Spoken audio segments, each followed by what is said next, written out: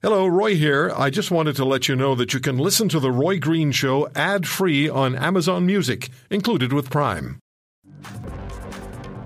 Global News is reporting Ukrainian authorities said today that Russia's military bombed an art school sheltering some 400 people in the embattled port city of Mariupol, where Ukraine's president said an unrelenting Russian siege would be remembered for centuries to come. Indeed it will. We have Dmytro Gurin with us now. He is a member of the Ukrainian parliament for Mariupol. Mr. Gurin, terrible story. What can you tell us? Can you give us any more details about what went on there, that attack on that building with 400 people inside? Hello, thanks for your interest. And, we have to understand, all of us, that it's not the story about maternity hospital or art school or drama theater.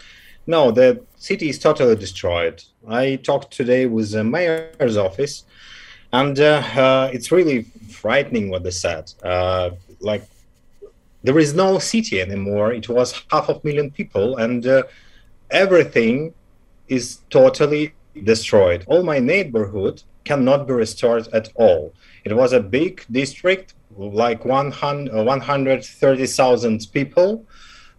These classic Soviet 9-story buildings, and it cannot be rebuilt. The whole city have to be built from scratch. This very interesting and bright and interesting for media stories about drama theater, maternity hospital. No, all the hospitals are destroyed. Almost all the schools are destroyed. My school is destroyed, university, my whole neighborhood, all the my another art school where I studied is also destroyed, and even pool is destroyed. Everything. So we don't have city anymore. We only have 300,000 people there without heating, electricity, gas, mobile network, without water, and out of food. And they are all under rubble of the city, and part of them live in basements, and part of them, they're just in their flats waiting for a tank to shoot their building. And it's not the war. It's mass murdering. Yeah, the suffering, from what we understand, that's taking place in your city and across Ukraine, but the focus in many reports has been on Mariupol. The suffering just is immense. And then we've heard that when it's been attempted to move women and children out of the city and get them away from the immediate fighting, that they become targets of the Russians.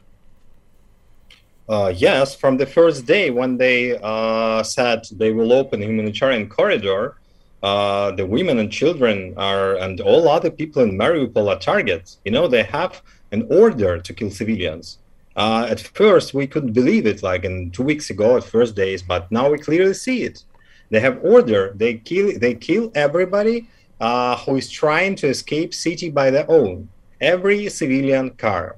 And it's not the Putin who press a button for dropping the bomb on the drama theater. That drama theater story is really interesting because it's the alone standing building in the middle of park, and all other buildings around it are 100 meters away. And near the drama theater building, that was written "children" in very big letters on the ground, especially for a pilot of airplane, for not dropping bomb on this drama theater, and they did it. And they in my neighborhood where I grew up and lived for 15 years, there is no any military infrastructure and never were, never. And they bomb and artillery doesn't stop at all, and they destroyed it to the ground. And it's not like the story about drama theater, and it's not, wow, they're killing women and children. No, they're killing everybody. It's mass murdering. The first week of the war, it was conventional war. But in a week, everybody has seen, and Russia also, and all the world have seen that they cannot beat us on a battlefield. So they changed their tactics. And now they're doing the same that they did in Syria. The same things they did in Chechnya. Yeah. They're just destroying. So they did that in Chechnya between 1999 and 2009, and they did it in Syria in 2015.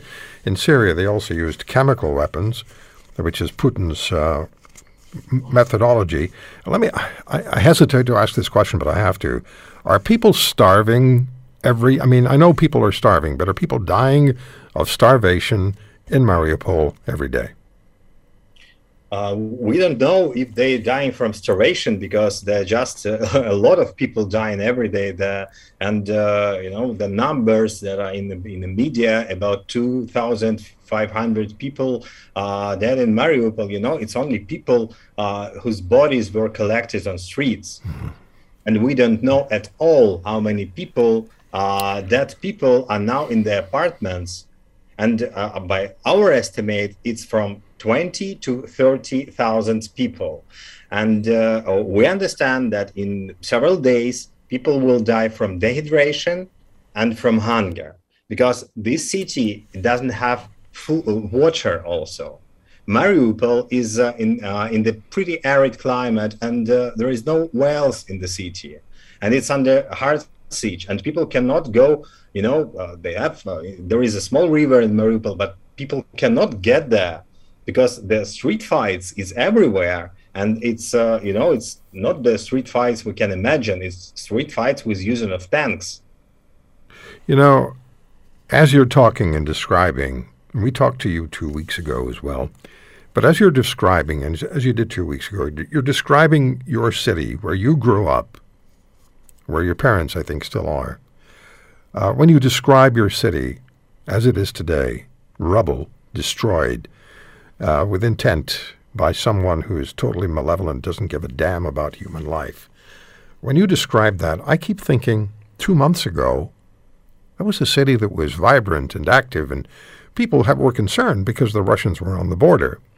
But it was, at the same time, it was a city that was functioning, that was how you knew it, where you grew up. And today you're describing totally destroyed civilization in Mariupol. I don't know what to say to you, Mr. Gurin, except it makes me heartsick. I can tell you this.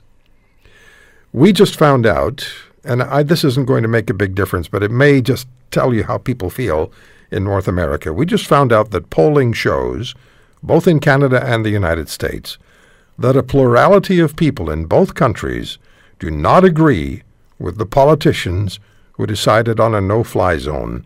A plurality of people in the United States and a plurality of people in Canada are saying the politicians were wrong.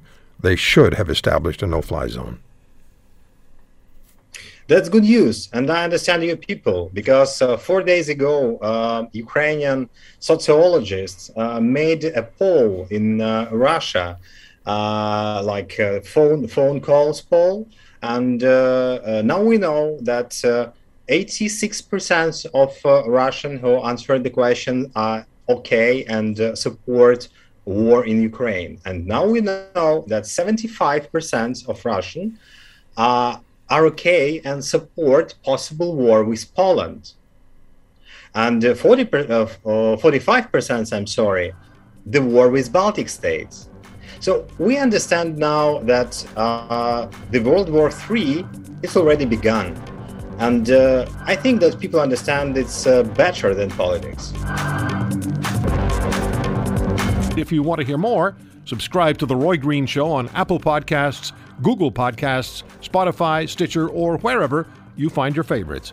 And if you like what you hear, leave us a review and tell a friend. I'm Roy Green. Have a great weekend.